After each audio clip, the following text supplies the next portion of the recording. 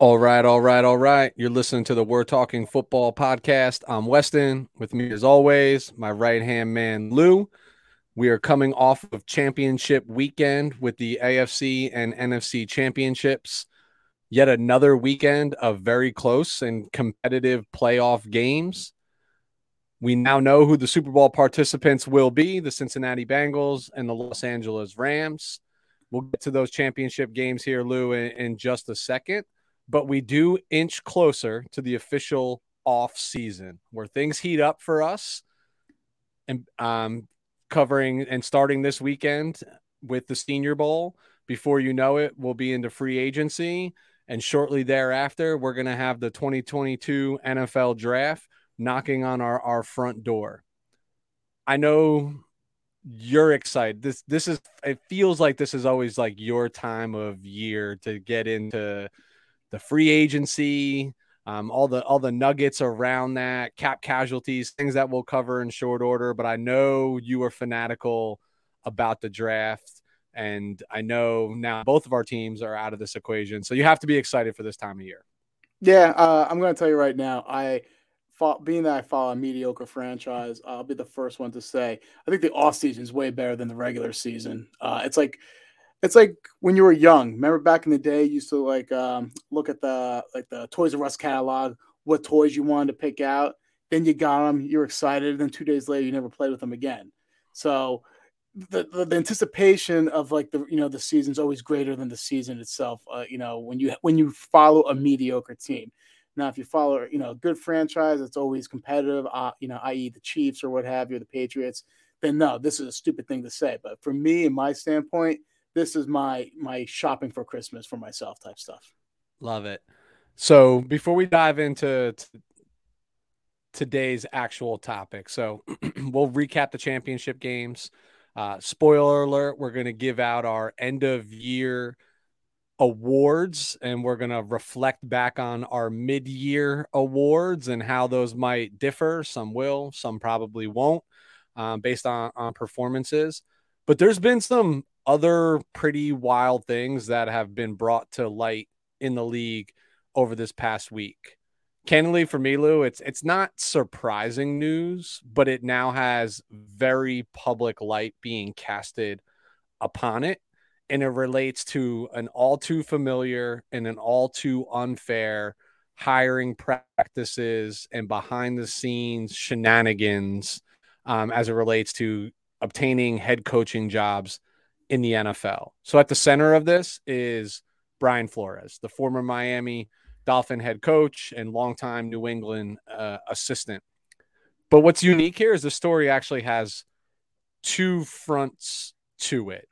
Mm-hmm. One that seems like it's just been a common theme, indicative of the institution of a thing called the Rooney Rule in the first place. That seems to just be a joke to a lot of these NFL teams, and something that is constantly just, I don't want to say overlooked, but boxes checked to just do enough so that ownership and teams can ultimately get to the person that they want in the first place.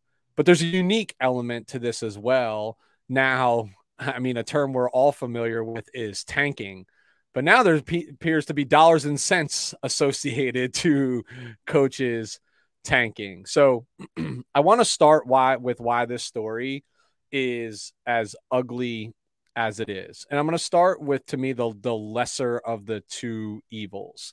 And that's the indication by Brian Flores and now even Hugh Jackson bringing this to light post this conversation, that ownership has approached coaches to pay them to purposely lose games to have better draft position. Can I cut you off Now, right there? If yeah, that yeah. is if that is true, wouldn't you Jackson be on the Forbes top 100 list? Yes, if he agreed to it, right? Like if you look at the actual losses, I mean that yes. that guy should be loaded. Yeah, it seems like he got a low ball number though in comparison. I think it was like 50K a loss, where Flores was being Well, offered well, yeah, 100K per loss. you have to understand inflation, different markets. Yeah, I mean, of course.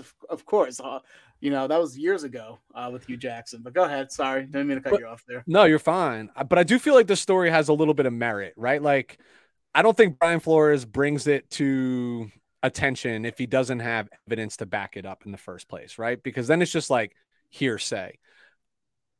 But to be paid or offered $100,000 to lose games by an owner that has direct affiliations with gambling companies, like you're in Pete Rose territory now, right? Where you're Stole like the words out of literally my mouth. You're right. like you're making hundreds of millions off of your 100,000 that you're willing to pay to control the game. And what I love all more about it is Brian Flores going, fuck you, I'm going to win 8 out of 9. You know what I mean? Like, Yeah. I love that. But to me, that's just like, that's egg on the face for the NFL. And they have to do something about that. Like, if they can prove that that was actually something that took place, and I believe it is. I don't believe Brian Flores just to make that allegation without some merit to it. Jeffrey Ross has to be forced to sell the Miami Dolphins. Like, I don't see another alternative there. 100% agree. He is messing with the integrity of the game. This would be so. If this is true, and there has to be some merit, you can just tell. Why else would you fire a coach who's had success? We stated on the show when he first got fired, Flores, that hey, one of the reasons why was not performance, it was more he clashed upper management, right? That's what we literally said, and that's what the rumors that were going around.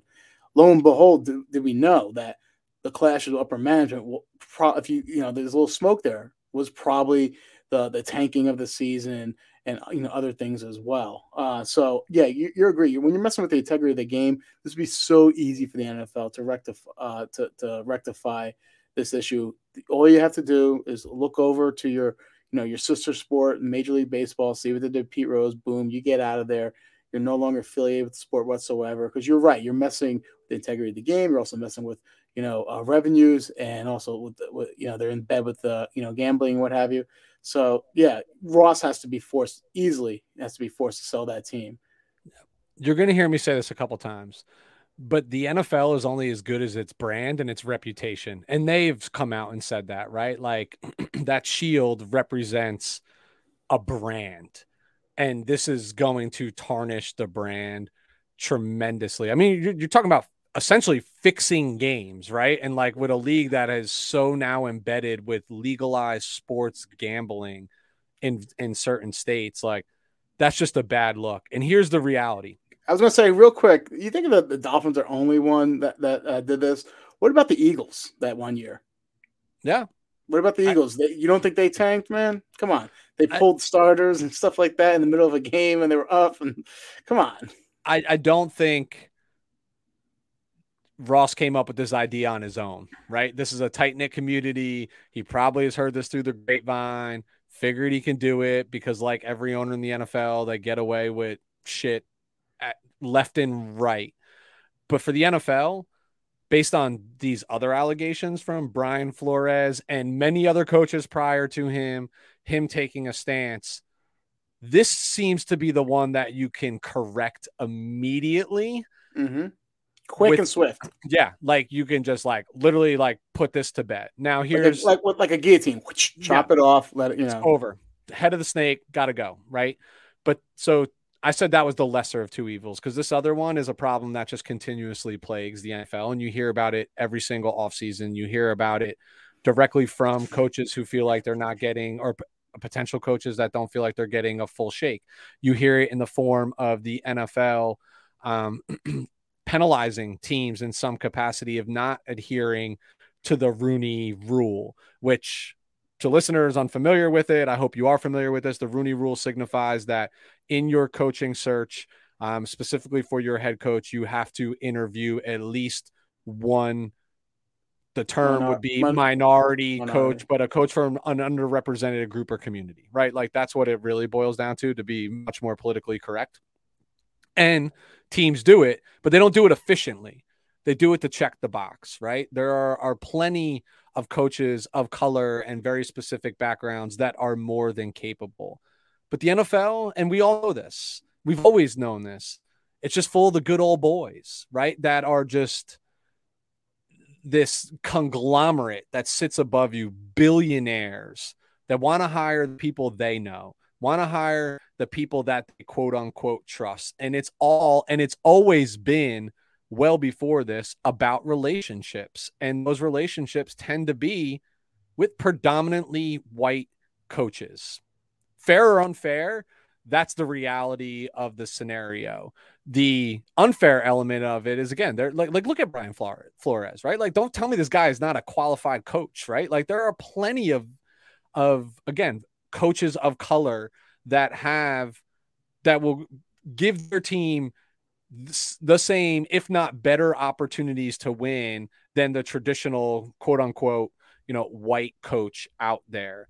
And these allegations are serious, right? Like, and it's brought to light when you got someone like Bill Belichick texting the wrong guy. This is why the elderly shouldn't have technology in their hands, right? Like, he just couldn't figure. I'm more impressed that he's got an iPhone when all said and done, right? But like, texting the wrong guy, and it calls out a legacy dynasty in the New York Giants and John Mara, who's one of the good old boys, back to his father, Wellington Mara, being called out that, like, hey, we already know we're going to hire Brian Daboll, and we're just checking the box here with Brian Flores, right? Like, and I believe every element of this, because I know it happens every year for these teams. I believe every element. Then you see, like, hey, they showed up to, when he went to go interview for the Denver Broncos, Elway and company showing up hammered, untucked, like hungover from the night before, not taking it seriously.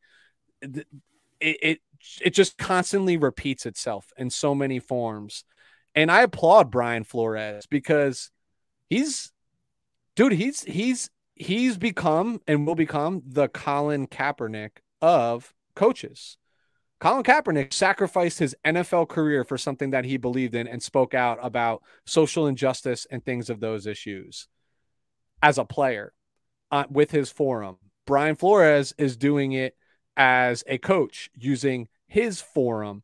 And I know he's still like in the running for a couple spots and whatnot. And I think honestly, that's some teams like trying to save face. Like, hey, like, we understand the allegations, but we love this guy. We want to interview him. Don't know if he'll be hired. Don't know if he'll ever get a head coaching job in the NFL ever again, because the reality is ownerships are not going to want that distraction and what comes with it. So again, I applaud Brian Flores. He took a giant leap of faith in doing this and sabotaging essentially and sabotaging is not the right word. Crushing his hopes and his dreams in a game that he loves and something that he is clearly good at by going out on that limb. And that's why I believe all of these allegations are true to the T. Like, I don't for one second think there's any fabrication in what he is saying took place, because we know this takes place. You hear owners make comments all the time. Like, what was it the Houston Texans owner said the one time? This is what happens when you let the inmates run the asylum or something along those lines, right? Like, this is the mentality of the good old boys and these executive members of the NFL, i.e. the owners. And it's sad. Like, I feel bad for Brian Flores, but I hope it casts enough light that the NFL says the Rooney Rule's not enough. There needs to be more. I don't know what more is. I'm not educated enough to say what more is, but there has to be more, and there has to be harsher punishments for not adhering to the rules and the guidelines that's set. But my biggest fear, Lou, and I'll let you comment on this, is that the NFL does what it always does, flexes its muscle, make sure that none of this gets investigated, pays out whoever they needs to pay out, slaps a couple fines on a couple teams, revokes a couple draft picks, and sweeps it right under the rug. Because the one thing I can promise you, and I would bet my life and the life of my family on this, that if they went digging, right, if the Supreme Court gets involved in this and they hire their own outside investigation team, the NFL will come tumbling down. And they know that. And they know that because as intelligent as these owners are to get to where they are in life, they have all cut corners. They have all done shady things. They have all done that. And they honestly, and forgive my language, probably didn't give a fuck along the way while they were doing it. So they probably didn't care to even cover tracks in any capacity because they knew that fraternity was always going to protect each other and sweep it under the rug. So the NFL is going to have to do what they have to do, but they do not want this being investigated by an outside source because it's not going to end well, because it's not going to just be about Brian Flores. It's going to be about 40 to 50 other minority coaches that have gone through this exact same scenario.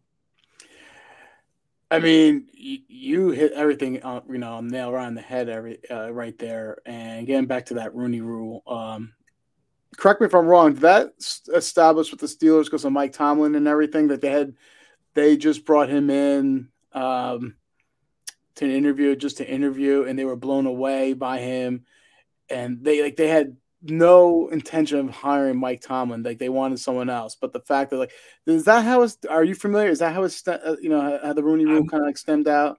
I'd be speaking out of turn if I said exactly when. It sounds familiar, sounds about right from a timing perspective as to how long the Rooney Rule's been around, specifically because the Rooney family owns the Pittsburgh Steelers, so it would make sense. But if I said it was that exact scenario, I'd be speaking out of turn. I thought it was something like that. I might be misspoken here. In theory, great idea, the Rooney Rule, because it was at the forefront of addressing something that was never even mentioned back then. So great idea. Unfortunately, that it's just a theory and it's poor execution, from here on out. And people are going to do, people in power are going to do what they want to do, and they're going to find loopholes to do what they want to do. And that's exactly what's been establishing. Now, you were saying, hey, I don't know what, how to change the system, what have you. And unfortunately, there's two ways you can do it: positive reinforcement and negative reinforcement. I don't know how negative reinforcement to teams and how that would be judged or determine hey, you did not do justice when it comes to, authentically interviewing minority candidates. So that then leads me to the positive reinforcement. If you were just like what they did recently, I think if you hired a coordinator, a minority coordinator to a promotion, the other team gets additional draft compensation. Why can't they do it with head coaching now too?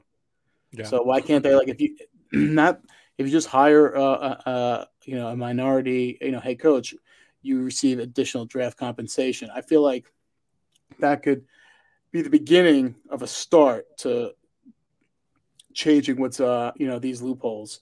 But if I have a difference of opinion, I think there's Brian Flores' truth. There could be the New York Giants and John Mara's truth. And then there's the real truth. And I'm sure there's something in between. And what I'm saying that is we really don't know the fact that if this was racially motivated. They could have just been floored by Brian Daboll.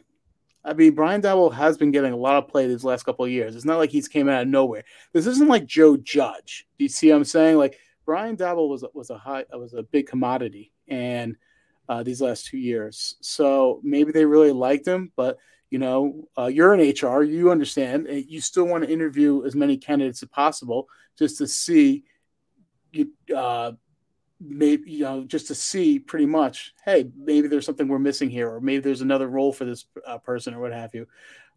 So we don't know the real truth. So it should be interesting as things fold out. But I am 100% on board, Jeffrey Ross. If this, I agree with you. I think 100% that happened. You can probably tell some of the things that happened by the fighting between this. All the Tua Fitzpatrick thing now makes sense. Yep. Pulling Tua for Fitzpatrick to win the games. That's a big FU, I felt, by Flores. And I think that really was the reason why, the part of the reason why he got fired. And especially things came out that he didn't want Tua in the draft and what have you. So there's a lot to cipher out here. I will disagree with you with this. I feel like the NFL has been down this road before, and we've heard this just like the world. The world's going to end in 3 years, Weston. The world's been ending since it's formed. Since it's been formed. That we hear this all the time. This could be the death blow to the NFL, and I hate to say this, but I think the NFL is kind of Teflon because of the product. and because the popularity and the globalization of it soon to be. So Yeah, I don't know. I agree in the sense of the Teflon. I think the real way that the league comes tumbling down is once the players start like uniting and taking stances and doing those things, because they are the product, right? The players are the product when all said and done. People don't go to the game to watch the coaches; they go watch the players. And these individuals are usually talented enough that along the lines they can say like, "Oh, I could just go play baseball. I could go play in the NBA. I can go do something different." Versus playing in the NFL. And that starts at the youth, right? Like, where do they focus their efforts? So that can change things. My biggest fear is no matter what the instituted change might be, positive reinforcement, negative reinforcement, like whatever it is it just feels forced, right? And it feels fake. It doesn't feel genuine. I do agree you have to start somewhere to make this reality and just bridge the equity gap that is the NFL, right? Like, there's no other way to explain it. I think what would be most glaring and obvious is if there was more minority owners in the NFL, right? Like, then it would just have a different framework. But you can take a look around the NFL and there aren't. You know what I mean? It's not. So I don't know. And I'd be stepping out of turn if I was like, this is what should take place. This is what shouldn't take place. What I know is that like it's happening way too frequently. The fraternity that is the NFL is letting these owners just get away with it with like slaps on the wrist, slaps on the wrist, slaps on the wrist. And I think something needs to be done. I'm just not sure what that something is. Yeah, I think that's above both of our pay grades. Yeah, it sure is. It sure is. But like, it is subject matter that I am interested in. I've always been interested in. It is subject matter that, I will be tuned into, right? And does reflect even my outlook on the NFL. And maybe it was the way I was raised or whatever it is, but it's, the belief in the Smith household is there's a fair shake of the leg for everyone and anyone, regardless of where you come from, or what group you represent. That's it, man. We're all equal. We're all people. We all bleed. We all have hearts. That's just what it is. And like, this tarnishes that a little bit for me, and maybe even more so as an adult, where it's more glaringly obvious. Whereas a child, you don't see those things in a league that you love. But now, an adult, you not only see it in the real world, you see it in things that are distractions from the real world for you, but yet the real world continues to like rear its ugly head in those regards. So now, again, Weston, yeah, I'll tell you right now, we've disagreed a lot on this show, I would say, through the first like 38, 37 episodes and what have you. But this is something I think, I can honestly say 100% I'm in lockstep with you and 100% agree. And it's something that this show will stay tuned on. I know we only have a couple million followers, but like, we will. Got to start somewhere, though. Yeah, and I will be heavily tuned into this throughout the season and moving forward, and now more of the off season, when it's going to be a topic of conversation. Yep. For first and foremost. So, all right, we digress. More to come. So let's get into. Hold on, before we get into these games, let's make a little light of the situation. We, I think a week or two ago, we talked about when you went to Green Bay, how sick your Mitchell and Ness 49ers satin jacket was, that gold satin jacket. So I had to dig out of the archives a little hotness myself. And I see it. I see the shoulders. Boom. Woo! Look at that powder Mitchell blue in there. Mitchell and Ness. This is San Diego Chargers, by the way. This is old. This is how throwback. They'll always be the San Diego Chargers to me. But Mitchell and Ness, white and powder blue, baby. Pop your collar, bro. Pop your collar. That is fire, man. Listen, I love those powder blues, but it goes well with my eyes. It does make them pop. It makes them pop. Yeah, makes your hair stand out too. Yeah. That being said, Obviously, it was championship weekend, AFC championship, NFC championship. I'm just going to go in order of the games here. So the early afternoon, late afternoon for us Sunday game was the Cincinnati Bengals, Houday versus Chiefs. What Lou, a I've been great talking. game, right? This was a great game. It was a great game. Great outcome too. Yeah, didn't yeah, especially for a fan of the AFC West. I'll tell you this much: did a little bit to dispel your misconception of the overtime rules and winning the Oh, coin toss, kind didn't of it? was. I know. Didn't it? I listen, Weston. When in When that overtime, right? happened, you were like, "Damn it!" No, no, no. In overtime, when the Chiefs won the toss, I'm like, one of two things is going to happen. Either I'm going to be justified, for my beliefs and I was accurate, or the Chiefs Or are you're going going to to be lose. crucified. No, or the Chiefs are going to lose. And it was a win-win. It was a Yeah. win-win for me. I just found it funny when they won the toss, how the entire stadium was basically like celebrating a win before it even happened, completely neglecting what had taken place over the previous 2.5 quarters from that offense. I think they felt like it just looked like the Bills game where offenses were rolling. But I talked a lot on our previous topic, so I'll let you kick this one off. Give me your thoughts on the game. Great game, better outcome. I mean, at the end of the first half, I probably thought the same exact thing. This game is over. This game is done. It's 21-3, right? It was And 21-3 at one point. Yep. and everyone, it was a big stop by the Bengals right before halftime. Instead of kicking the field goal, the Chiefs decided to go for it to be up 28-3. Fantastic play by Eli Apple on Tyreek Hill to keep it at 21-3. Announcers made a big deal of it, but I'm like, what are you making a big deal of it? The Chiefs got the ball back anyway in the second half. So what? The Bengals stopped the bleeding for 15 minutes, and then they had to go back out there in the second half.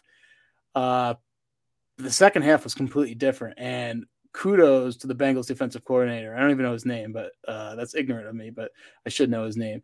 He literally changed his game plan to rushing only 3 pass rushers for the predominantly the second half and dropping 8 in coverage, and that messed up with Mahomes. There's no which way you can say Mahomes choked. His QBR in the second half was 1.4. All right, that is awful, and it wasn't like they were really pressuring Mahomes in the second half. It was more of, like I said, them dropping 8 in coverage, which is kind of crazy because Mahomes had 4 seconds. He averaged 4 seconds on throwing attempts in the second half. So when you have 4 seconds, you think you can get between Tyreek Hill, Kelsey, and all those other guys, you think you can get someone open. And there's no ifs and buts. I personally think Mahomes, choked in in the second half. And I'm starting to think Mahomes is a fantastic quarterback. He is. I'm not trying to take anything away from him. However, I'm starting to see some chinks in the armor in regards to more of on the mental side. I know the physical, he can run. He has a cannon for his arm, but if his guys are not out there making making plays for him, I have him trouble. Find him. This year was eye opening. He's having a little more trouble trusting the plays and his reads and what have you. It's just more of like backyard football, I feel like, and when that doesn't go his way, it gets ugly. It gets ugly pretty quick, in my opinion. So that's from like on the Kansas City standpoint. Now Burrow, on the other hand, on the flip side, he was smart. He was clutch. When people keep on talking about the intangibles of Burrow, this is the game you want to point to. This Kansas City game that's evident of his intangibles. He made some fantastic scrambles when he was pressured. I feel like that's something he normally doesn't do, but it's just that his awareness to avoid the pressure and slide in the pocket, and escape that pressure was fantastic. He had 3 scrambles and a quarterback sneak on third down, converted all third downs, and one of them was like third and long. So it's just his knowledge of the game. When people compare him to Tom Brady, it's that type of thing. He just knows how to win a play. And his football IQ is completely off the charts. And these are the things you're not going to see on perhaps those little films that people put on like Twitter and what have you. You fall in love with the Mahomes, the Herbert, and the Allen throws. Like, look at this throw. Look at this throw. It's fantastic. I'm not taking anything away from him, but nothing's going to be impressive with a 14-yard scramble on a third and 14, right?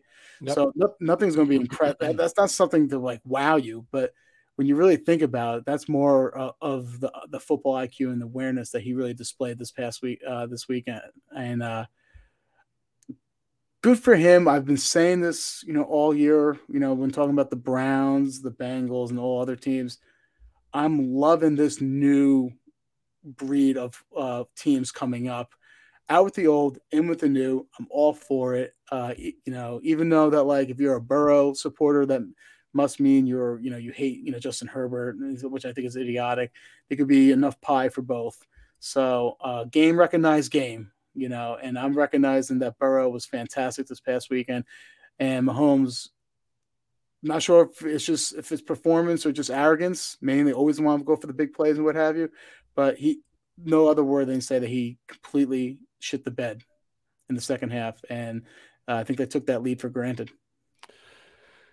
Yeah, I'll try not to be redundant in any regard. I do agree with you that, like, hey, there's plenty of love to go around between Burrow and Herbert because they're both superstars. Yeah, but you know how that is with draft classes, right? Like, yep. You have the Eli, Big Ben, and Rivers debate. Like, you can, You'll have the debate, but what is not debatable is that both of these guys are superstars, and so were Phillip, so were Eli, and so were Big Ben, right? Well, and they two of were the all three in the same draft. were superstars. Right. So, hey, listen, he's got it. He's got the records where they count, the most. So what's crazy to me in this game is agreed, right? Like when it was 21-3, it's like, all right, can we just get to the night game at this point? Exactly. And then something very critical happened. The Bengals found a way on a screenplay to get into the end zone to take it down to 2 possessions, right? So now it's 21-10. And Lou, this goes back to I'm gonna forget which Chargers game, but the one against the Chiefs the second time, right, where they went for all of those 4th downs, right? Like, and the one that perplexed me the most was the one right before the half where they refused to like just kick a field goal and take points. I live by a few rules in football. One of the cardinal rules is you have an opportunity to score points before halftime. You better score those points, right? Mm-hmm. I don't care if it's 3, it's 3. And good news, like you just said, you're getting the ball back, right? So like you now it's 24-10 instead of 21-10, and you're getting the ball back. And the reason why you take the points there, it's all about this real thing in the NFL that people discredit, and it's called momentum. You know what I mean? Like, you just let Cincinnati get on the board. Then you go down, you're moving the ball well, and yes, Eli Apple makes the play. But they just scored and then just stopped you defensively in a big spot. Where does momentum swing? It swings to Cincinnati. And to me, that carried over in the second half. Dude, they had 83. The Kansas City Chiefs had 83 total yards of offense in the second half. Yeah, but it was crazy. I would have never thought of that because I understand you talk about the momentum swung to Cincinnati, but it was the end of the half, and the Chiefs were getting the ball back in the second half. So the Chiefs could have easily been the master of their domain or their own control of their own destiny if they at least just did not go 3 and out, or if they put some points on the board and what have you to kind of deaden that momentum. Well, so this is where the pendulum swung because now Cincinnati knows, hey, we held them out of the end zone in a big time scenario. We can do that again. Because prior to that, they were not holding them out of the end zone. Chiefs were moving the ball relatively at will. Like we said, this game was all but over. And it just swung that way. I mean, like Mahomes just looked rattled. And Andy Reid and he wasn't even getting pressured. They got at him. But like you said, with 3. Right. So like it was, dude, do you hear what I said? On average in his second half, he had 4 seconds to throw. Yep. That's a long time. You're supposed to get that ball out of your hands in 2 seconds. Maybe that's too much time. And I think you mentioned chinks in the armor or some kinks in the armor for Mahomes. I think that kink has been there all year, and it's more about sometimes like some players just press to do too much. Screw that. Let me tell you something, man. If you're finding people that are dropping, that many, in coverage and those too high safeties, that's on Andy Reid now. I feel Agreed. like Andy Reid, remember when he's with the Eagles? He's one of the best screen designers out there. They seldom throw screens to Kansas City Chiefs, I feel like, and they have the players to succeed and thrive in screen scenarios. That's how you start getting those. You start running the ball, and that's how you start getting those defenders that are dropping to start moving up now. So I'm not sure if it's on Mahomes, if it's on Reid. It sounds like a combo, but those it's just that's why I also kind of think it's arrogance. Yeah. Well, listen, there's plenty of blame to go around on both of these losing teams from the games this weekend. So I'm sure it's a combination of Reid, Mahomes. I also think it's a combination of just like how different Kansas City's offense had to be this year when they went on this run. Like it wasn't about chunk plays anymore. Like we're used to watching Kansas City be on the field for 4 plays, eat up 80 yards, 2 minutes of clock, 7 points, right? Like that's what we've seen for the last few years. Now we're seeing 13 plays, 15 plays, 8 minutes of clock, and 7 points. So I just feel like the offenses look different, and they did force Mahomes into bad spots, bad throws, and it just kudos to the Bengals. This is what it comes down to in these big games. They adjusted. Let me ask you a question real quick. I need you to do me a favor. Yep. Close your eyes now. They're You closed. are a Kansas City Chiefs fan, right? Yep. All right. This year, Mahomes' salary cap hit was like $5 to $7 million. Next year, it goes up to $36 million. Now your team has to make some drastic changes and cut some serious fat. Yep. On a scale of 1 to 10, 1 being I'm cool as a cucumber, 10 being I am scared shitless. Where is your concern right now if you're a Kansas City Chiefs fan? 7. Set that high. Yeah. And it's I would say that low because salary cap's not real, and I think the Kansas City Chiefs have some people there to make those adjustments, but the clock's up, right? We know the statistics. When quarterbacks count for X against your cap, you can't point to Super Bowl winners anymore. That's why the name of the game right now in the NFL is win while you have somebody on a rookie wage scale. It says what it is. You can pay more players, but there will be chinks in this armor. I think it's all but certain. Mathau's gone. Tyrann Mathieu's gone. Right? He's been saying stuff on Twitter. Yeah. You can tell. It was going to happen anyway. It sounds like an obituary to his Kansas City career. Yeah. Yeah. And he's still good, bro. Yeah, he can still play at a high level. I'm very surprised with the last couple of years from him, right? Like, it almost felt like he was phasing out a little bit, and he definitely resurrected his career. Yeah. Can still play, can still be an in-the-box safety for somebody in this league for sure. But now you got to make serious decisions across your defensive line.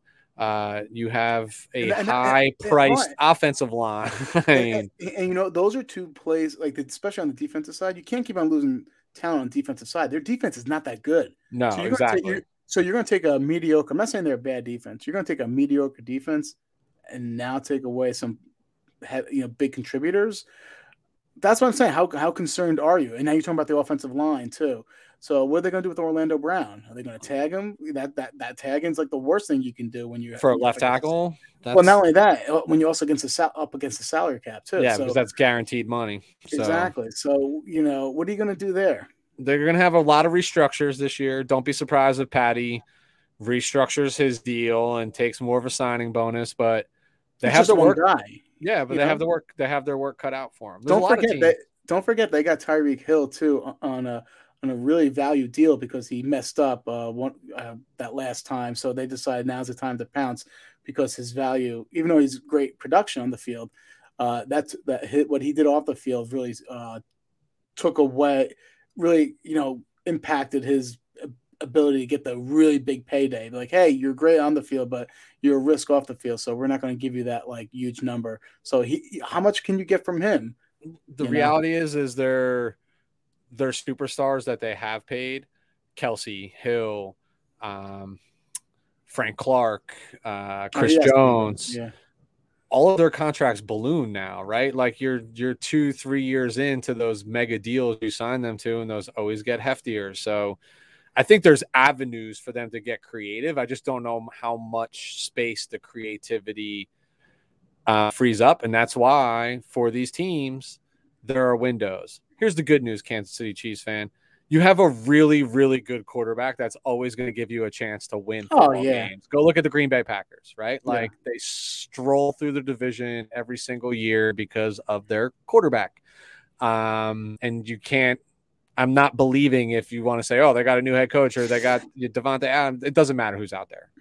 As long as number 12 is out there, like they're fine. As long as number 15 trots out for you guys, you'll be competitive. But that's a soaring division right now, so you're going to have to find ways to be creative and keep some talent there. And it's crazy because like here we are, we crowned them like the next dynasty. Oh, after the Patriots, they're going to be the next dynasty. But look at the last 3 years. Ready? Won Super Bowl, lost conference championship. Yep. I mean, for me in the biz, we call that a downward projection there. Yeah, it's a slide. So, yeah. But if I was a fan of a mediocre team, I'd be like, I got to watch a lot of football over the last 3 years too, right? Like meaningful football. But that's why there's windows, man. And a lot of that window is predicated. So I don't want to make this all about the Chiefs. I do want to give the Bengals some hype, some love. You're right. Their coaching staff adjusted. So Lou, I laughed because I mentioned how this kind of dispels your whole coin toss narrative. This kind of also dispels your year too early now. Hold on. If they don't win it, they're still a year too early. There's no such thing. They're in the game. It's really hard to get to this game. Listen, Weston, I'm going to tell you something right now. Over the last 2 weeks, I don't know shit about shit when it comes to football. I've been 0-6 in these playoff games. I was 1-1, and I didn't even believe one of them was going to happen. I just did it to protect my heart, and because that had been working for me, I really had full confidence the 49ers were going to win that football game. That being said, Joe Burrow, I mean, he's as cool as they come, man. Like you look at the week before, just getting rocked 9 times, and still found a way to lead his team out. That's what's so great about him, because you're saying he's gotten pressured 60 times in 3 playoff games. That's 20 times a game, bro.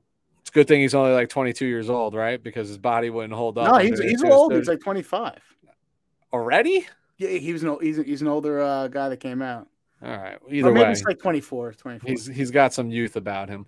Let's leave it at that. But Kansas City Chiefs, man, I give you your dues from 4-11 or whatever it was last year, or 4-12 or 5-11, whatever it was, to winning your division and playing in the Super Bowl. Like, all credit, not giving up, down 21-3. A lot of lesser teams, younger teams like the Bengals would have mailed that in and been like, hey, I'm happy to be here. And I think that has a lot to do with the moxie of these young players. I hate putting it on the coach because I'm just not a big Zach Taylor fan. Yeah, I agree. I think they win despite Taylor. As opposed to win so I am rooting for the Bengals in the Super Bowl, even though it's easier for me to wish that if my team had to lose, they lost to the Super Bowl champions. But I mean, I want the Rams to have a Super Bowl hangover because I believe that is real as well. Let me tell you something, Weston. Coming from a guy who's probably who follows a team that's lost to the last 12 Super Bowl champions, it does not make you feel any better. I know, you're right. In the short term, it does. Leading into the game, you think I'm going to feel better if the Bengals win? I'm like, oh, the Chargers beat the Bengals 41-17 in Cincy. I don't give a shit about that. I saw this meme today that said the Green Bay Packers and the 49ers are the only 2 teams in the NFL that beat both of these teams playing in the Super Bowl right now. And then somebody was like, so the 49ers won it all because we beat the Packers too, right? Like that's That's some people's logic there. All right. So shout out to the Cincinnati Bengals, Houday Nation. Like, good for you guys. That's awesome. I'm actually like stoked for their fans who the last time they saw even a Super Bowl game, Boomer Esiason was their quarterback. So pretty awesome stuff. A lot to be excited about if you're in the Cincinnati region of Ohio. Less to be excited if you're in the Cleveland section of Ohio because you're watching your home state potentially celebrate victory that you're not able to celebrate and haven't for quite some time. All right. You sure you want to do this? You sure you want to do this? What's coming up next? I don't. So Sunday night game, the San Francisco 49ers versus the Los Angeles Rams. I'm going to start as a fan. Can I start like my take as a fan? This is your show. I'm just here to watch, man. All right. I'm depressed, dude. Of course, you know what I mean? Like, it's hard to get to the championship game of your conference. It doesn't happen all that often, and a very winnable game that you were up 10 points to start the fourth quarter, and losing 20 to 17, like, it's frustrating. And I think what makes it even more frustrating is just the roller coaster of the year, like 3-5, 2-4 at one point, 3-5 at another point. Everybody trashing the coach, trashing the quarterback, myself included. Let's move on.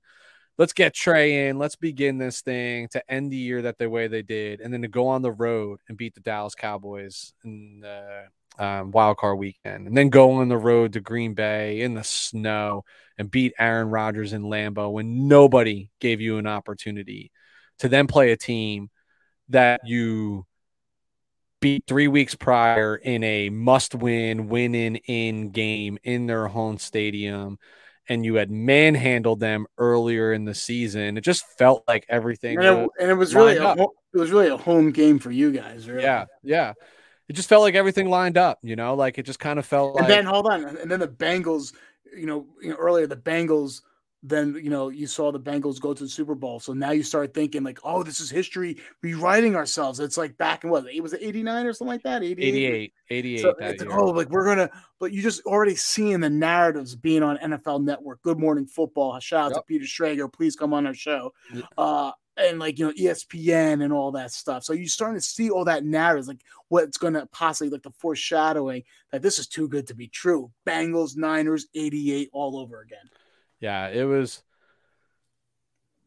I'm deflated, right? It is what it is, right? Like at the end of the day, if you were to survey me week 6, week 7 of the season, I tell you this day was so far from reality that I would never even been considering that. But I did kind of say throughout the year, like they're still in playoff contention. Like even with that losing record because of the slate of the NFC. Was that always that opportunity? We need someone to go back and listen to the tapes because there was times when you wanted to throw Trey Lance in there. I'm like, yeah. So long. I'm the first to admit that, right? That I wanted to because. All right, and what makes it even sadder as a fan because to me it inevitably is the end of Jimmy G, right? And I remember what it felt like when sad. It makes me a little sad, but sad for this reason. That the fan in me is sad, right? Because the fan in me roots for whoever is on my team. I remember what happened in 2017 when he came over and we started like literally just rattling off 5 straight wins when he started. And the 2019 season, like here's the reality, dude. In the 2 full seasons he's been healthy on this team, we've gone to the Super Bowl and played in the NFC Championship. So is that because of him? No. Is he part of that? Yes. Like he's part of that, dude. Like he is part of a win. So is the training staff, Wes. I'm sorry. I think your team was always formulated around great defense and good and solid running game. And this is just from an outsider standpoint. And I get it. You want to be all sentimental and what have you. But, I mean, hopefully you're not going to have those oh, shit, Jimmy G throws anymore because Lance is behind center and what have you. I feel like I don't know. I'm not a Jimmy G fan. I'm a fan of the person. I'm a fan of the way a fan of the way he carried himself through like an impossible situation all year and like still battled. I mean, bro, this fan base was trashing him. You know what I Hmm. mean? But his teammates love him, and that's hard to see because it felt like there was something special in the locker room, felt like there was good stuff going on, and year over year those things change, right? So that's like the fan side of me of just loving my team. Here's the reality side of what I saw. Here we I go. I saw a team that shouldn't have won this football game anyway. I saw I this is the downside of playing the same team 3 times in a year. Making adjustments just becomes harder. Like everybody is like you're already counterpunching the counter punch because like the familiarity of these teams with one another. The Rams beat us at our game, dude. They controlled the clock. They tried aggressively to run the football. They were very, very physical on the offensive and defensive lines. They did what we intended to come in there and do to them. They didn't do it well. They just did it better than they had been doing. I mean, they still ran for like 70 yards as a team. It's not like they ran for like 200 yards on us and did all of that, but we only ran the ball 50 yards, right? And that's not a recipe for us winning. We didn't really rattle Stafford all that much. I know people like point to that whole Jaquiski Tart dropped interception. Like, yeah, Yeah, but it's you know what? Guess what? Jalen Ramsey had one too. yeah. And listen, um, does it help if he makes that play? Sure. Do you want your safety to make that play? Absolutely. Would that have won the game for us? Probably not, because we weren't moving the football in the second half well anyway. Like, just go back and look at the stats. And I could be really, really critical, but I know a lot of people want to trash Shanahan right now. I'm like, why'd you get away from this? Why'd you punt then? Why'd you punt on that fourth down? Why'd you do all that? And what I love about Shanahan is like, I do the same thing all over again. And he's right. Like, if you kind of go back and watch the tape, dude, which I did and reluctantly, it's about execution, man. It's about execution. And the lack of execution in this came from 2 areas. It came from the quarterback and it came from the offensive line. Shanahan had the right plays called. They just didn't block up. They didn't go for what they normally go for. If I was to fault Shanahan for anything, I'm still perplexed why the best offensive weapon in the NFL this season, number 19, Deebo Samuel, did not touch the ball with under 12 minutes left in the game once. That I'm perplexed with. But what I can tell you is if I go back and watch the tape, Deebo and Ayuk both should have had 10 plus catches in this game. Both of them. Just running open in the middle of the field where we do our best work. And it's overlooked because on one of them, Jimmy hits Kittle for a check down that he gets a first down. Another one, Jimmy hits Elijah Mitchell that's on a check down that's turned into a first down. So you quickly forget those things like, oh, they converted a first down, they made plays out of it. But like the reality was is there was home runs sitting right behind them. The first drive of the game where he just badly missed Kittle in the middle of the field. These are the things that I know we can get better at. And this is where you hope Trey is inevitably better and makes the offense different. I believe that this offense was pared down to suit Jimmy G. You mentioned those Jimmy G oh shit throws. The only time I feel that way is when that man holds the ball for more than 3 seconds. Because I'm like, now he's got to make a decision, and I'm not going to like what the decision is. When that ball comes out in like 2 seconds, like hits that third drop step, that fifth drop step, whatever it is, and that ball's out, I'm very confident where that ball's going because to me, it says his number one read is open. Those aren't when you see the mistakes. It's like when he has to get through a progression or has the opportunity to get through a progression, that's when mistakes are made. So I think the future is bright for the 49ers. They have all their studs lined up.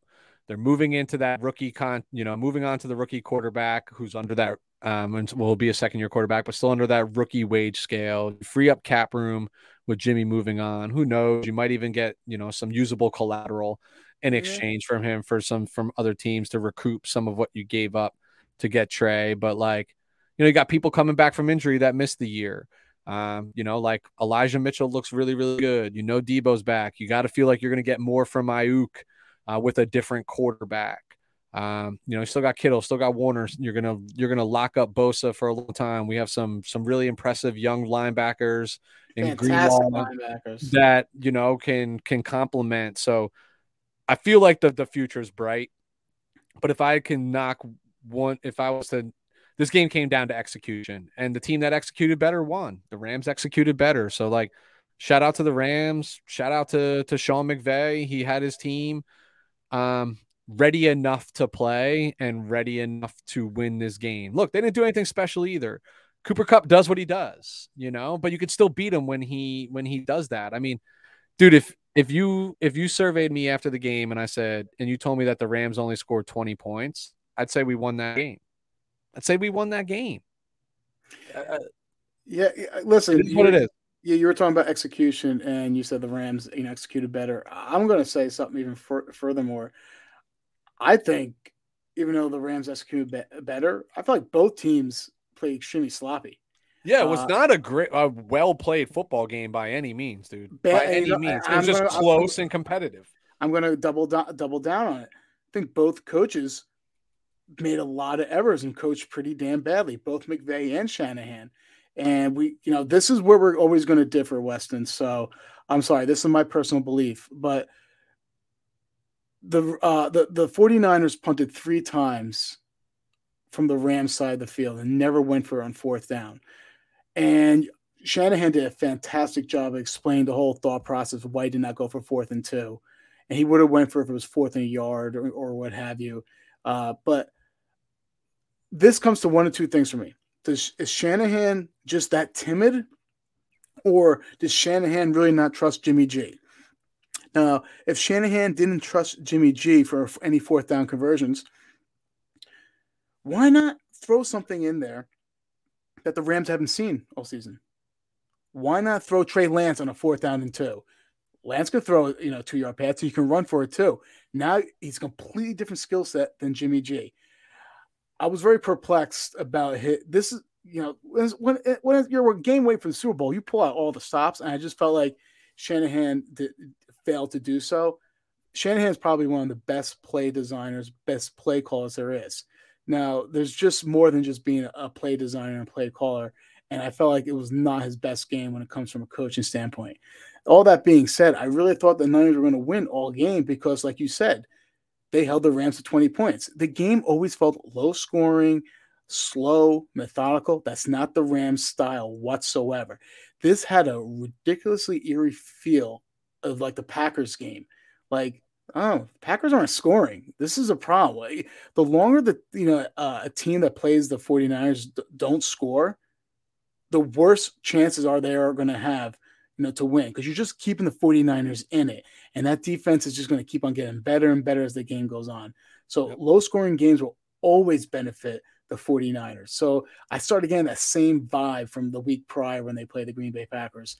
But you're talking about, you're going to feel, you're a little sentimental as a fan about Jimmy G moving on, but I'm going to make you feel a little better. Jimmy G in the 4th quarter in his 6 postseason starts, 48.6% completion percentage, 0 touchdowns, 3 interceptions, 178 passing yards, and a 28 QB rating.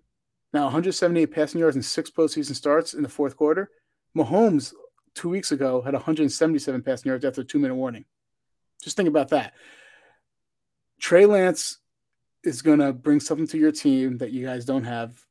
It's going to bring another dimension to that offense. It's also going to provide you some salary cap relief to, extend your own players, because I don't think you guys are going to be big free agent players, but you don't need to be because you have a bunch of great players already on your team. So if you could just add through the draft and get some key, depth pieces from free agency, you guys you'd be almost, I'm confident that you possibly be back here next year too, especially the state of the NFC. So, yeah. I last comment, we can move on from this because I'm exhausted from it, man. It's funny because like everybody I know just kind of like, dude, over the last few weeks, people that I haven't talked to in years are just reaching out to me and like texting me like good and bad and all that. And it's funny because I feel like I'm just widely known as this avid, fanatical 49ers fan, which is cool. I will never text you during a 49er game. Well, because you Never. know better. You know how fanatical I actually am. It's in your, I'm not going to respond to you anyway. So I it's just a usually waste of wait your until time. like Tuesday, like mid You do. afternoon. You do. Even after this, you're like, I just want to give you some time. How It's you usually with like a feel? funny emoji, like a bear Yeah. waving or something, like trying to Yeah. like cheer you. Hi, friend. Hi. Um, but it's crazy because I'm like, why do I'm almost 40. Like, why do I need to be known as this like crazy Ravage fan? Like, I'd rather be known as like a crazy good husband and father and like, You, but yeah, hey, you'll get there, Weston, with a little yeah, bit too. I guess, but Because um you want to know why, Weston? You were a fan before you were a father and a husband. I was a fan long before I was any of those things. Yeah. But so this is about Shanahan, something that I want to say. And I'm going to always tie it back to execution. Do I think Shanahan was timid? Yeah, a little bit. And I think history has that way of doing those things to you and also playing into the way the team's built, right? Like you said, eerily close to Green Bay. You keep up close in games. Like we can still play to our strengths. We can still run the football. We can still play defense. Like those are things that we do and we do well. So why take the high risk if you don't have to, right? Like it's not like the Rams offense was lighting us up. And I know you rattled off those stats about Jimmy, right? Like 160 yards passing in 4 championship games or whatever, 4 postseason games or whatever it is. But our team's not built that way, right? Like we're not built to be Patrick Mahomes, who is going to throw for 177 after 2-minute warning. I get the point you're trying to make. Yeah, but I'm bringing this back to Shannon. When you get to this part of the season, you're gonna You got to be able to do that. Yeah, yes. Teams are going to take away your strength, right? Like, so you have to be able to do that. And I think those things will change. But I think there's a misconception of Kyle Shanahan out there because people will point to the collapse of the Falcons in the Super Bowl where he was the offensive coordinator, the collapse in the fourth quarter of the 49ers in the Super Bowl against the Kansas City Chiefs, and they'll point to this game as well in the NFC Championship. Obviously, none of this has matters in the NFC Championship in 2019 because we lambasted the Packers, and that game was over midway through the second quarter. And that was all done running the football, by the way. Like Mostert was bananas that game. But people will say in the fourth quarter of those games, Kyle Shanahan offenses have been outscored 53-0. Yeah. And that's on paper is one of those stats that is alarming. Does he like? But if you go back and watch, it comes down to execution in those games, right? Like, go back to I'll use the 49ers against the Chiefs as a prime example. Kyle was still aggressively calling that game. You just had Chris Jones make 2 tremendous plays on defense where he batted down the ball, where like on one of them, dude, George Kittle literally might not have showed up for the 2020-2021 season because he's still running untouched. You know what I mean? Like, so it's Kyle's doing those things. I go back to this fourth quarter. Like, yes, maybe he wasn't going for it on those fourth down opportunities, but even the plays that are called, these players it's execution. He's calling the play. It's execution. Weston, all right. So, agree with yes or no? Is Kyle Shanahan perhaps the top? I think he's the best offensive mind coach in the NFL, but is he top 5 offensive minded coach? Yes or no? 100%, yes. Are the 49ers one of the best rushing teams in the NFL? Top 5, 100%. Okay, all right. So we're not disagreeing there, right? So It's 4th and 2. You have one of the best offensive-minded coaches and one of the best rushing teams in the NFL. Why could he not? He ran for it on second, ran for it on third. I know that probably got his ass a little puckered. I get it. But this is the time you pull out your best play, your most creative play. I'm sorry, I'm sorry. You can't tell me. I always said I'm not a believer in this Rams team, and I felt like there's no way they were going to stop him 3 times in a row, within 2 yards, 2 yards. Yeah. And because that's how much respect I have for Shanahan. It's just that, like, I think, maybe the ghost of, Shanahan past caught up with him, and he's like, let's just play field position. That's what he said. He's like, we were moving the ball. We had such great, momentum, and then boom, those 2 plays, Weddle stopped one of the plays and what have you. And I think that kind of shook him. And he's like, you know what? I just want to be safe. And in the NFC Championship game, Wesson, you're not playing not to lose. You're not playing to be safe. He had to have gone for it there, and then rely on your defense like you've done all. Yeah, all season. especially when you're playing with house money. I get it. I get it, and you know, I'm trying to dispel the notion that Kyle's not capable of winning the big game. Like Kyle's not losing.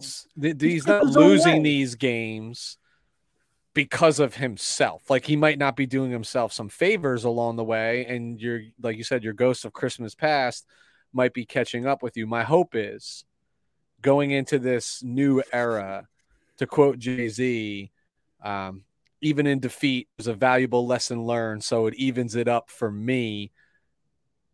I'm hoping that's true right now. Like maybe I agree. I think Kyle is a mad scientist. He is a mad genius. And I'd love to see that parlayed into a little bit more risk taking, to be a little bit more aggressive. Because in the middle of the game, man, 2nd and 7s, 3rd and 5s, I mean, he's designing mad scientist shit, right? Like, so you got to find it So why does he act like a turtle and go on his show? I don't know. I'm sorry. Listen, I get I'm on the total other side of the spectrum. I'm like I don't have the answer either, and I'm right there front and center. I am not right either. I'm like your Madden player. Listen, you gotta go for it almost every 4th down. Maybe that's just more of my identity. My identity to my team. That's kind of like that now. Yeah. But he's on the complete other side of the spectrum too, and he has to. We both, I think, would have to go towards more of the middle and meet halfway there. Yep.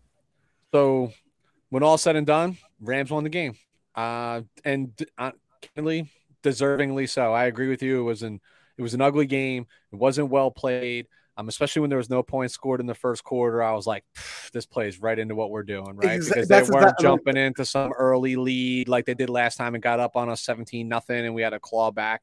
Because if that happened in this game, we weren't making it back. Right. Like, so they had to claw back on us. Like I said, we were up 17-7 to start the 4th quarter. It's funny though. You said 100% right that like the Rams did exactly what you guys have done to them. And I felt like McVay is like, I can't outsmart Shanahan. Shit. I'm just going to lean over his shoulder and copy off of him, because they were, beat him at their own game. Try to be more physical, running the ball. And what really differentiated their offensive game plan from the ones prior against the 49ers, I feel like a lot of quicker, shorter passes, because they knew their offensive line couldn't hold up against that pass rush of the front 4. So I felt like there was a lot of quicker routes, bubble screens, things of that nature, just to keep the offense, and not in plus territory, not negative, like 2nd and 12 type stuff. Yeah. So I felt like he just literally copied off of Shanahan's game plan there. Yeah. How special is Deebo Samuel, by the way, though, dude? He is fantastic. And I think the Niners are playing chess when everyone else is playing checkers, because they're going to franchise tag him if they can't afford him and they're going to franchise tag him as a running back. Yeah. He's a wide back, as he calls himself, self-defined. If I'm his agent, I'm saying you're an idiot. You're a wide receiver. You are WR, bro. WR1. Shit, you threw that pass. You're a quarterback. Franchise a quarterback. You got franchise him as a quarterback. Yeah. They'll come up with something. There's no way they let that man walk. And he doesn't want to play anywhere else, because who's going to use him to his skill set better than Kyle Shanahan? Nobody. Kyle Shanahan could put this guy into the Hall of Fame if he wants to. You did quote Jay-Z. I will quote Wu-Tang Clan: cash rules everything around me. Cream, get the money, dollar bills, y'all. And he'll get the money. They will back up the Brinks truck for him. Watch out. Him and Bosa will be paid this offseason at some point. Probably not until summer, to be fully candid with you, because they don't have to. They're still both under rookie contracts. They're not even in the 5th-year option of Bosa's contract yet, and they're not in the 4th year. When you're not in the 5th year out, like you want to do it before the you gotta do it before that bubbles, no doubt, because then you can you're playing with house money for a little while too, right? Like you can push out the bubble of it. You can pay them heavy up front and signing bonuses, and you can push out the bulk of it 2, 3, 4 years down, so it doesn't close your window, and you still got money to play, especially as the salary cap's going to rise. We all know it's going to come back, so you play that game of cat and mouse. All right. Our last Fuck, segment. fuck the Rams. All right, here we go. Annual superlatives to close us out today. I can't believe we've gone this long already. Lou, I do have in front of me our midseason awards. I have mine. I didn't look at yours. I have mine too. I don't have yours. Okay. So at least we can cross reference. Yeah. So, do you want to? Let's just do it like this. We'll give our annual award. Keep in mind, this is all based on regular season because that's how they give the awards. Exactly. You can't just be looking at playoffs. You might cheat a little bit, and I'm sure they all do too. Like, it's hard to overlook that and make some justification for it. Yeah. But the first award that I have up is about the rookies. So, let's do the rookies. So we'll start with our offensive and then defensive rookies of the year. Lou, I've been doing a lot of talking this evening, so I will let you do the honors and tell me who you got as your offensive rookie of the year. All right. So this is who we think is going to be, or is who we would give it to? I have based this on who I would give it to, and I'm more than confident in 90% of these scenarios that's who it's going to be. Yeah, there's a couple. Yeah, okay. Yeah. So for offensive rookie of the year, there's Ja'Marr Chase, and then there's everyone else. Ja'Marr Chase had a fantastic year, 81 receptions, over 1,400 yards, 13 touchdowns. He ranked fourth in the NFL in receiving yards, despite ranking 21st in receptions. So what that basically translates, Weston, is that he's a big play machine. 18 yards a catch. Yeah, for real. He's ranked fifth in the NFL in 20-plus yard receptions with 22. He's second in the NFL with 40-yard-plus receptions with 8. He ranks third in touchdowns. His PFF grade is 83.1. And he was one of the sole reasons why, him and Burrow, that connection that they had throughout the year, that the Bengals were able to win their division. I'm not talking about getting to the Super Bowl because we're not focused on the playoffs. It's Ja'Marr Chase, and I had in the beginning or the middle of the year that it would be Ja'Marr Chase as well. So looks like in the middle of the year, I was onto something right there. Yeah. For anybody who wants to fact check us, you can go to YouTube and you can, We're Talking Football, and you can check out the Week 9 episode. That is the week that we gave our mid-year superlatives. We were actually joined by Mr. Jason Aponte for that show. And Lou did have Ja'Marr Chase at the halfway point. I had Ja'Marr Chase at the halfway point. And I have Ja'Marr Chase at the end of the year. So common theme. Lou, you rattled off all the stats. I won't be redundant at all. The only thing that I'm going to do is I'm going to take my victory lap when I told you when we were doing our pre-draft coverage and saying that this is my guy. You said he was the best player in the draft. I said he was the best player in the draft, and I would say he did very little to discredit me throughout the. He played a little disappearing act for a couple weeks, but he came back with a vengeance, and he's continuing to do such. He made you look smart, and that's hard to do, Wesson. I know, no shit, man, no shit. Because God knows I do plenty to make myself look dumb. Yeah, you're all looks. You're beauty. I just got these beautiful blue eyes. That's all I got going for me, bro. And if you catch me from the side, my profile, forget about it. It's a wrap. Not in a good way. But that look out NFL because Joe Burrow, Ja'Marr Chase is going to be a pretty dangerous tandem for quite some time. Yep. So what you got for defensive? Well, week 9, when joined with Jason Aponte, I said Micah Parsons, and we are currently 2 weeks from the Super Bowl. I am still saying Micah Parsons. I will rattle off some stats too. 84 tackles, 20 tackles for a loss. Let me repeat that. 20 tackles for a loss. Keep that in mind, listeners, what I'm about to explain. He had 13 sacks, 30 QB hits, 45 pressures, 3 forced fumbles, all while lining up in multiple positions. 3 passes defensed. Yep. Okay, so I talked about, I repeated myself a couple of times there, not because I'm Louis 2 times here, because the numbers were staggering. 20 tackles for a loss and 30 QB hits. Myles Garrett has never had 20 tackles for a loss. Has only had 1 season of 30 QB hits. That's Myles Garrett. Chandler Jones and Von Miller only has had 1 season with 20 tackles for a loss and 30 QB hits. This guy basically had a fantastic year. arguably you could probably put him in the running for defensive player in the year. But you know me, I don't put You don't subscribe to rookies in those competitions. Exactly. And his PFF grade, if you believe in those things, 89.8, almost elite status, that 90 mark. Yeah, he was special all year. You rattled off the good stats. I love the player comparisons just to put in perspective for some recognizable names that have been in consideration for these awards and defensive player of the year awards in the past. I had Micah Parsons week 9. I got Micah Parsons right now. These are two that haven't changed. And, to me, what that shows is consistency of play throughout the year. Specifically for rookies, that's really hard to do, right? Whether it's Ja'Marr and teams adjust and cover you differently, or that's Micah and run away from you or run at you to take you out of the play. Being as young as they are, to still adapt and to play at a consistent level for 17 weeks. Pretty impressive. So I think real quick, not only ours, they're the definitive winners of these awards. Like I have no doubt in my mind. Real quick, okay, we both believe Ja'Marr Chase. Now, if you had to say who'd be the runner-up, who would you say is the runner-up? Because I'm gonna be a homer here. I think it should be Rashawn Slater would be the runner-up. I don't think Mac Jones did anything really that fantastic this year, in my opinion. I thought he played okay, but not in the level of Rashawn Slater.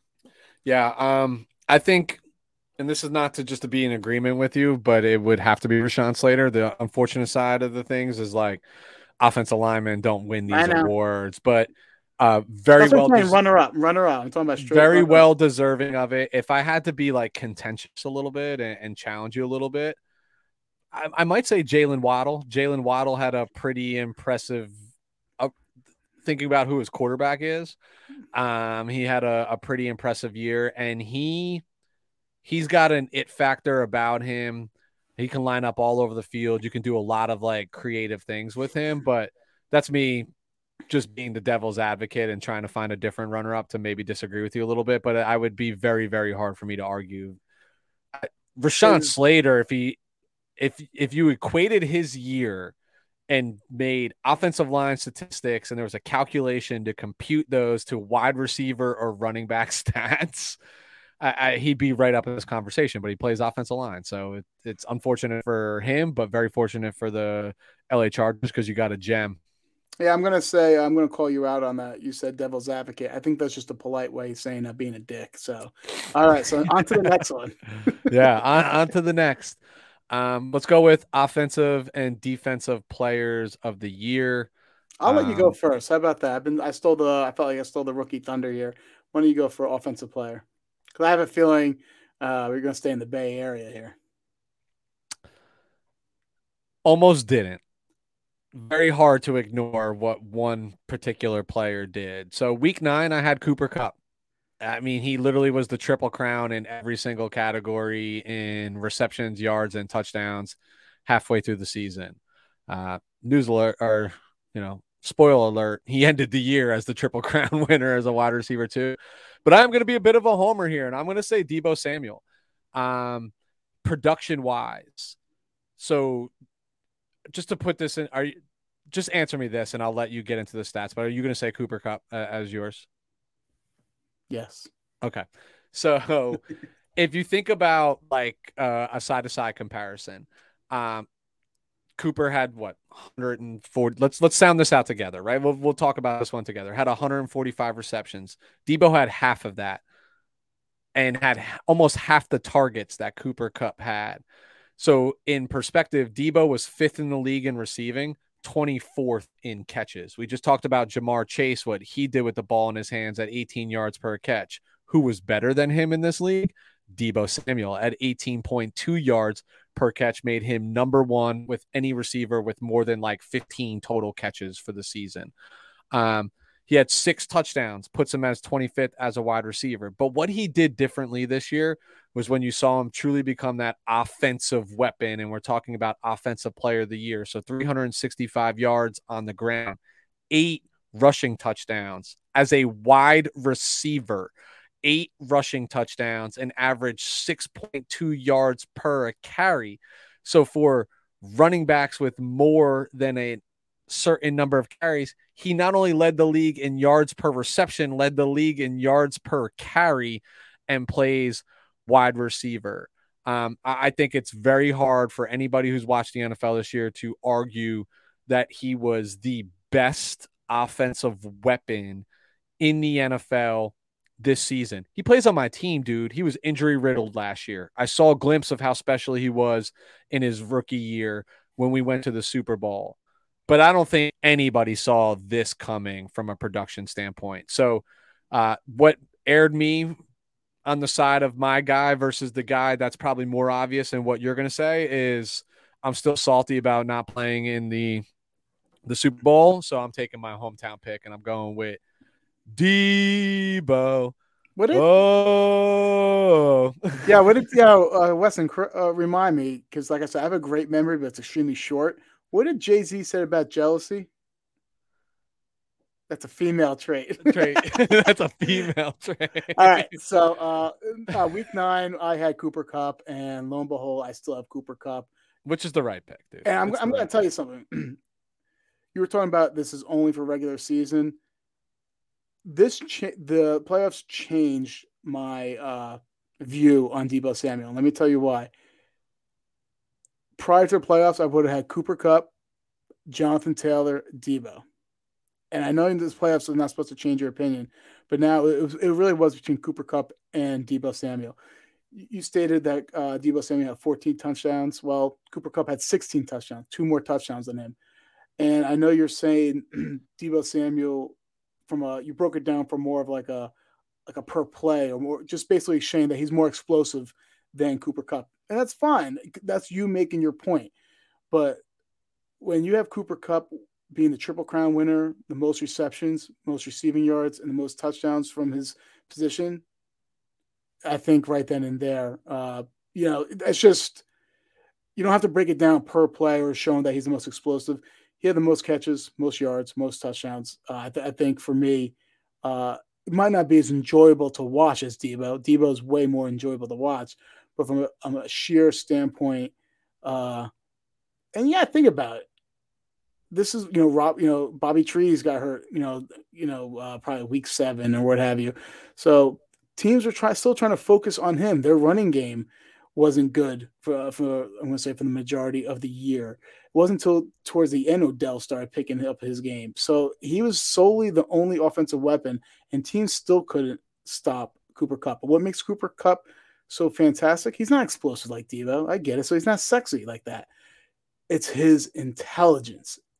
It's his methodical practice. It's his methodical ways of knowing where he has to be on the field, how to get open, his release, all that. It's something that doesn't go as noticed as more as that 60-yard touchdown run by Deebo. So I'm still saying Cooper Kupp. Yeah, listen. I had him written down. That's how I knew all of his stats to end the year. So it's the right pick. It's what it's going to be, and I don't tout Deebo to take anything away from what Cooper Kupp did. I mean, shit, if he didn't play on a division rival, I'd be a huge fan of Cooper Kupp. Yeah. He does everything right and everything well. Like, listen, I use Deebo stats to fit my narrative. You know what I mean? That doesn't take away from what Cooper Kupp does. And you know what he does really, really well that is always overlooked and not talked about? Run block. Man blocks his ass off, and he blocks at the line of scrimmage. He had some great blocks. I don't know who it was on against the Niners, but he had some fantastic. And they tried to do the same thing with Odell Beckham, and Beckham got like blown up by Bosa. Bosa just destroyed Beckham, but he just does everything that's asked of him and does it all well. He just seems like the consummate professional, the ultimate team player. And he had a season that is going to be really, really, really hard to duplicate those numbers. And he's deserving of it, and he's going to win it. He's going to win it. So pretty awesome year. I got to watch a lot of it because he's a division rival. Like, yeah, it's not flash in the pan. It's not sexy, but it's consistent. And consistency beats sexy 10 out of 10. It's just the way it goes. That's how I got my wife. That's what I told her. Just consistent. Just consistent. Just consistently a pain in the ass. All right, let's get on the defensive side of the ball. Once All right. again, I'll let you start first. All right. So I had TJ Watt at the halfway point. Spoiler alert, I ended with TJ Watt. Hard to discredit the body of work, man. 64 tackles, 22 and a half sacks. That's first in the NFL. 21 tackles for a loss, 7 passes defense, 5 forced fumbles, 3 fumble recoveries. He did it all, man. Did it all on a struggling Pittsburgh team that just didn't feel like Pittsburgh teams. How can you say a team is struggling when they make the playoffs? Yeah, they should not have been the playoffs. I agree, but they still did. They still made the playoffs, but it just didn't feel like a typical Steelers team. Just hard to argue with what he does. I know we talked about, like, in the offseason, we were talking about our top pass rushers, that, like, he seemingly gets a lot of these sacks that, like, he's in the 9 technique, he's wide 9, and somebody boots out to him, like, right into his lap on passing downs. There was far less of that this year. Far more but production of his own sacks. You know what's still maddening about TJ Watt? And yes, he all right. So for example, like Max Crosby, I don't know the numbers off the top of my head, but he has a boatload of more pressures than TJ Watt. But TJ gets home. TJ gets home, man. So it's just like how, if you really look at it, like, is TJ just extremely overly efficient? But that's been his thing this whole career. He gets home, but it doesn't have like the amount of pressures don't really correlate with the number of sacks. So consistency how much is that? Beats flashy. 10 out of 10. Okay. And I do think it's a product of just being efficient. Like, when he gets pressure, he gets home more than he misses. Yep. Like, at some point, if that's what the statistics tell you year over year, it's not a statistical anomaly. It starts to become the narrative and the truth. And good players don't become lucky. They make their own luck. Exactly. In the week 9, I had defensive player of the year as Myles Garrett, and I was feeling really good at that time, but he kind of fizzled out towards the end. I had TJ Watt as well. I won't go too much into the stats because you really broke everything down. But what I'm going to say is this. He did have 22 and a half sacks, which time for the most in the season ever by Michael Strahan. Don't forget, Michael Strahan got that cheap-ass sack against Brett Favre. What's really impressive, though, all right, and then we can go to the next superlative, is that TJ Watt got 22 and a half sacks in 15 games with no cheap-ass sack. Michael Strahan did it in 16 games. So There you go. I was at that game, and we missed the sack because the game was over, and we were walking out of the stadium and saw it on the big screen outside the stadium that Brett Favre called an audible and bootlegged right into Strahan. Yep. All right. League MVP. This one's tough. Do you want to end with that one? Do you want to come back to that, or do you want? Yeah, we got to come back to that one. Okay, let's come back to that. So let's get into comeback player of the year. Okay, you go first. This is going to be controversial, because I'm going to say, for me, this is a player who I think it should be. I don't know if I think it will be, but I'm going to talk. It's a quarterback, obviously. It's the one who had the highest completion percentage at 70.4% this year. There's the one that was ranked 6th in passing yards at 4,600 yards. There's the one who was ranked 8th in passing touchdowns with 34. I know you're looking perplexed now, like, what the hell's going on? It's the one that was ranked 2nd in the league with a quarterback rating of 108.3. Your comeback player of the year, and this is how much I'm not a hater. It's Joe Burrow. It is. Outside the box. It should be him. And I had the comeback player of the year. I did have a quarterback. It was Dak Prescott, and Dak Prescott played well, but I just can't ignore the numbers that Burrow put up.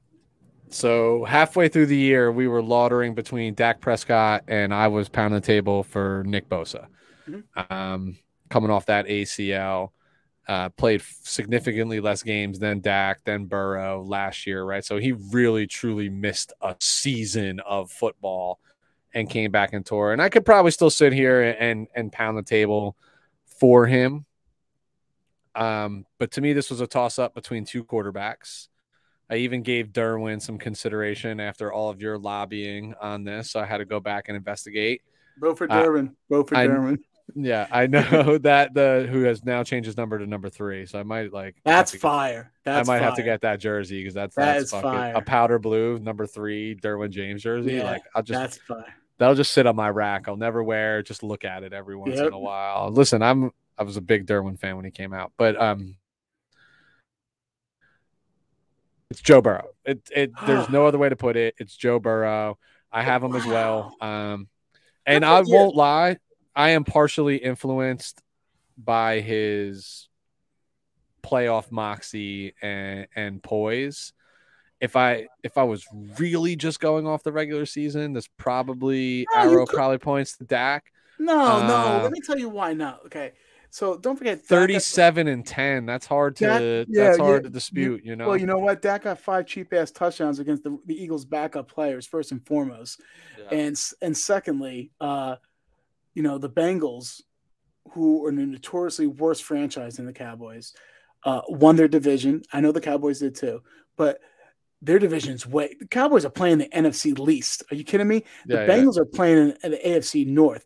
They beat up on the Steelers. They beat up on the Ravens. And this is before the Ravens were pure shit because they lost Lamar Jackson.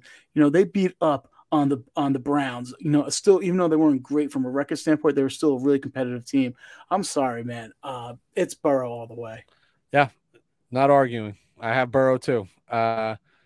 So real quick, I need to go back a moment, and I need to go back to the defensive player of the year because I missed out on all of my thunder on something that I wanted to say. I just wanted to call this to your attention. Can you recite the name of the person that has most consistently appeared on my defensive player of the week list that nobody knows? It's the guy who leads the league in tackles. Foyesade I can't pronounce his name. Olukun Lou. 192 tackles this year. I know. He led the team. 2 sacks, 4 TFLs, 6 pass defense, 3 INTs, and a forced fumble. How is this man not in the Pro Bowl? That's criminal. Like, that's literally criminal. And I had that as a bulletin to bring all of my defensive player of the week rosters to come back. To come back to him. It is literally my lifetime dream to have him on our show because I will admit to him that I am his biggest fan in the entire league outside of family that he might have, right? Like, this guy is my guy. If he's ever a free agent, I will literally pay his salary to go to my team. Like, I want him. All right. So we did come back player of the year. Let's get into coach of the year, and then we'll just go back to, because we're running long, and we'll get to league MVP. Okay. Coach of the year, who you got? All right. So week 9, I had a controversial pick that both made the show go trending with you and Jason's reactions when I listed Coach Urban Meyer, the coach of the year. Probably for more of the things he did off the field, for him to pull in that type of tail. Spoiler alert. He can't be your coach of the year because he didn't finish the season. This is semantics, Weston. Semantics, please. All right. So I was a little off, just a little off. My coach of the year is Mike Vrabel. And let me pound the table and tell you why I personally think. In 2021, the Titans became the first team in NFL history to record at least 8 wins against teams that finished the season with a winning record. This is without A.J. Brown. This is without Julio Jones. This is without Derrick Henry. And they play some damn good teams, man. They beat up on the Rams. They beat up on the Bills. So Niners, they beat teams with winning records, that's for sure. And they also broke, and on the flip side, they also broke an NFL record. They used 91 different players this season due to injuries. When you talk about next man up, I get it. You don't really believe it though. No. So for Mike Vrabel to put his players, especially a lot of backup players, in a way to succeed, to have the get the one seed, yeah, against teams, competing against the Chiefs, the Bills, the Bengals. I'm sorry, man. That is, I personally think it should. I know this is without playoff implications, like what happened during the playoffs. I get it. I think it has to be Mike Vrabel. Yeah. So I toyed with LaFleur here from the Green Bay Screw Packers. that. He ain't nothing without Doesn't matter, man. You coach who's on your roster, consecutive, 3 years in a row, like 13 wins plus. It's hard to dispute that, doing the right things. But I too ended up with Mike Vrabel for Wow. all the things that you just said. Who'd you have in Uh, week 9? oh, sorry. Week 9, I had Cliff Kingsbury from the Arizona Cardinals, who was the number one team in the NFL at that point in time. Yeah, but you should realize that and as an NFC Hey, I was West picking the fan. award based on where we were in the season. And when your team is the number one ranked team in the NFL in that point in the season, and it wasn't even close back then, bro. Like, I mean, they were I think my balling. Urban Meyer pick was better than your Kingsbury pick. Probably. I mean, shit, it looks better now at the end of the year. But the most impressive thing to me about Vrabel is everything that you just talked about. The 91 plus players lost at some point due to injury, losing 3 superstars in Derrick Henry, Julio, and AJ Brown for majorities of the season.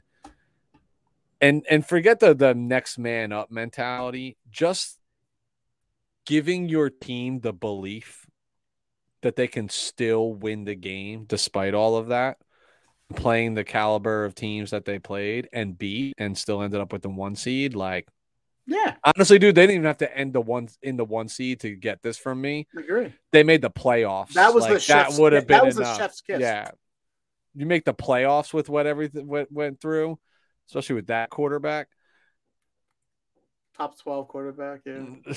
Bro, if he's even your top 15 next year, I'm looking for a new partner when we go through this. All right.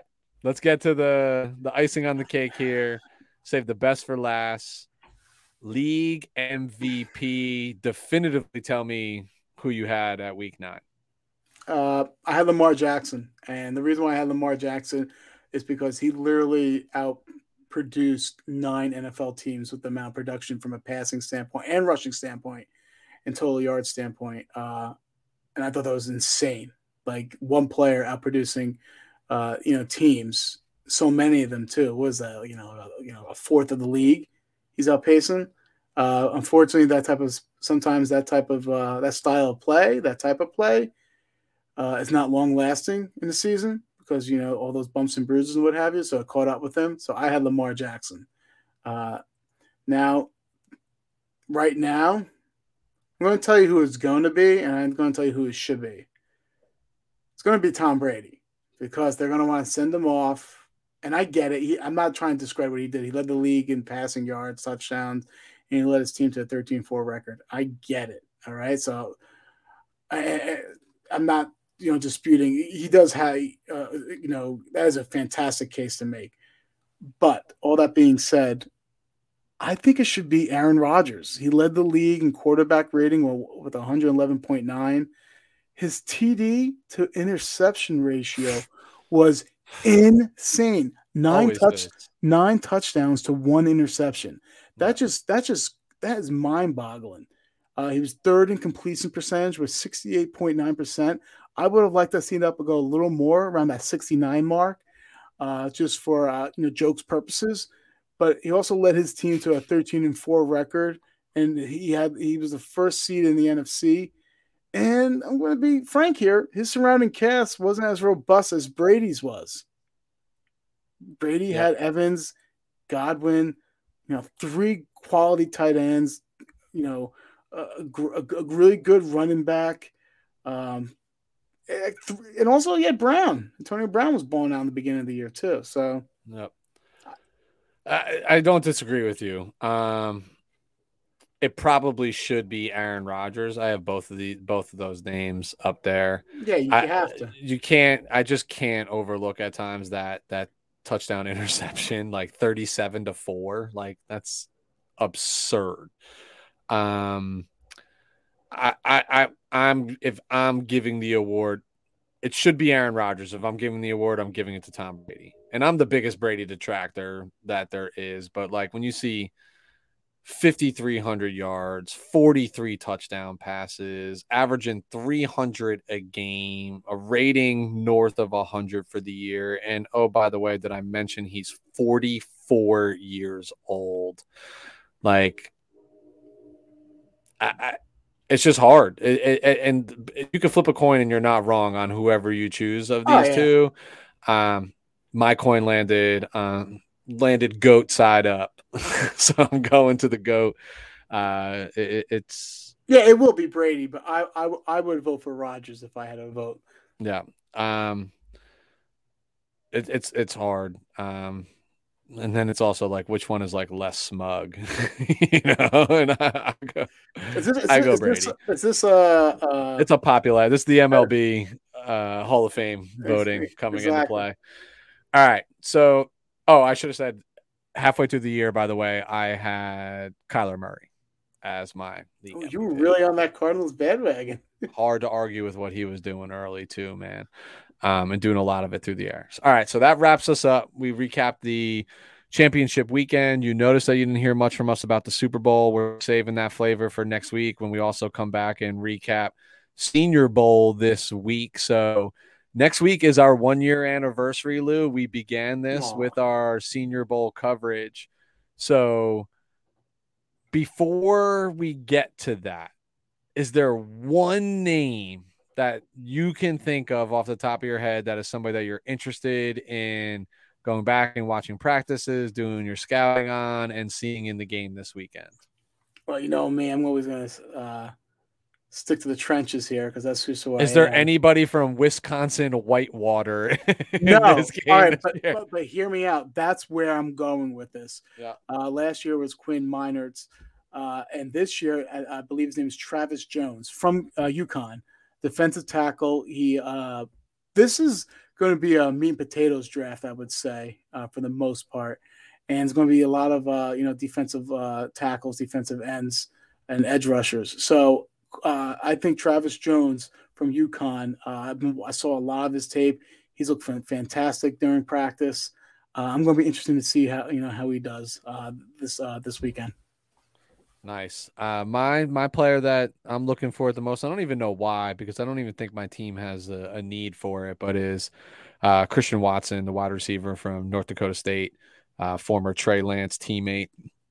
Can't ignore what Burrow and Chase are doing. And I'm not saying these two gentlemen are even on the same level as Burrow and Chase, but what I think is interesting about Watson is he's definitely a mid to late round type prospect. So he's not somebody that you have to relinquish your assets to get, but he's a big body guy. He's got some speed to him.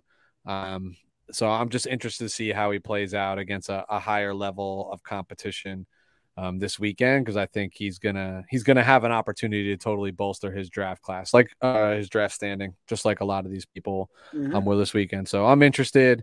It leads us into our year anniversary, but again, that wraps us up here at We're Talking Football. Lou, as I always do, rely on you as to where we can be found. You can follow us on Instagram and Twitter at WTF Pod NFL. And Weston, tell them where to find our pretty faces. If you want to see these stunning smiles and these striking eyes, go to We're Talking Football on YouTube. Hit the like, hit the subscribe, sign up for those notifications so you know when the videos get posted. Make Weston pay. Subscribe to our channel so Weston drops some serious do-re-mi at a restaurant for me. Listen, the goal is 500. We get to 500 subscribers by the end of the 2022 season. 2022-2023 season. Lou is going to be treated like royalty. Dude, I have my word. We'll do a show from where we're eating to prove it. Dude, I'm not even going to eat for like 3 days. I'm going to fast, bro. Don't do that. Your stomach's going to shrink, and then you won't even be hungry, and you'll wait. You don't have to worry about that. I got some PEDs anyway. So. Lou, always a pleasure, my man. Enjoy the evening, and we'll catch up soon, brother. Take it easy, man. Adios.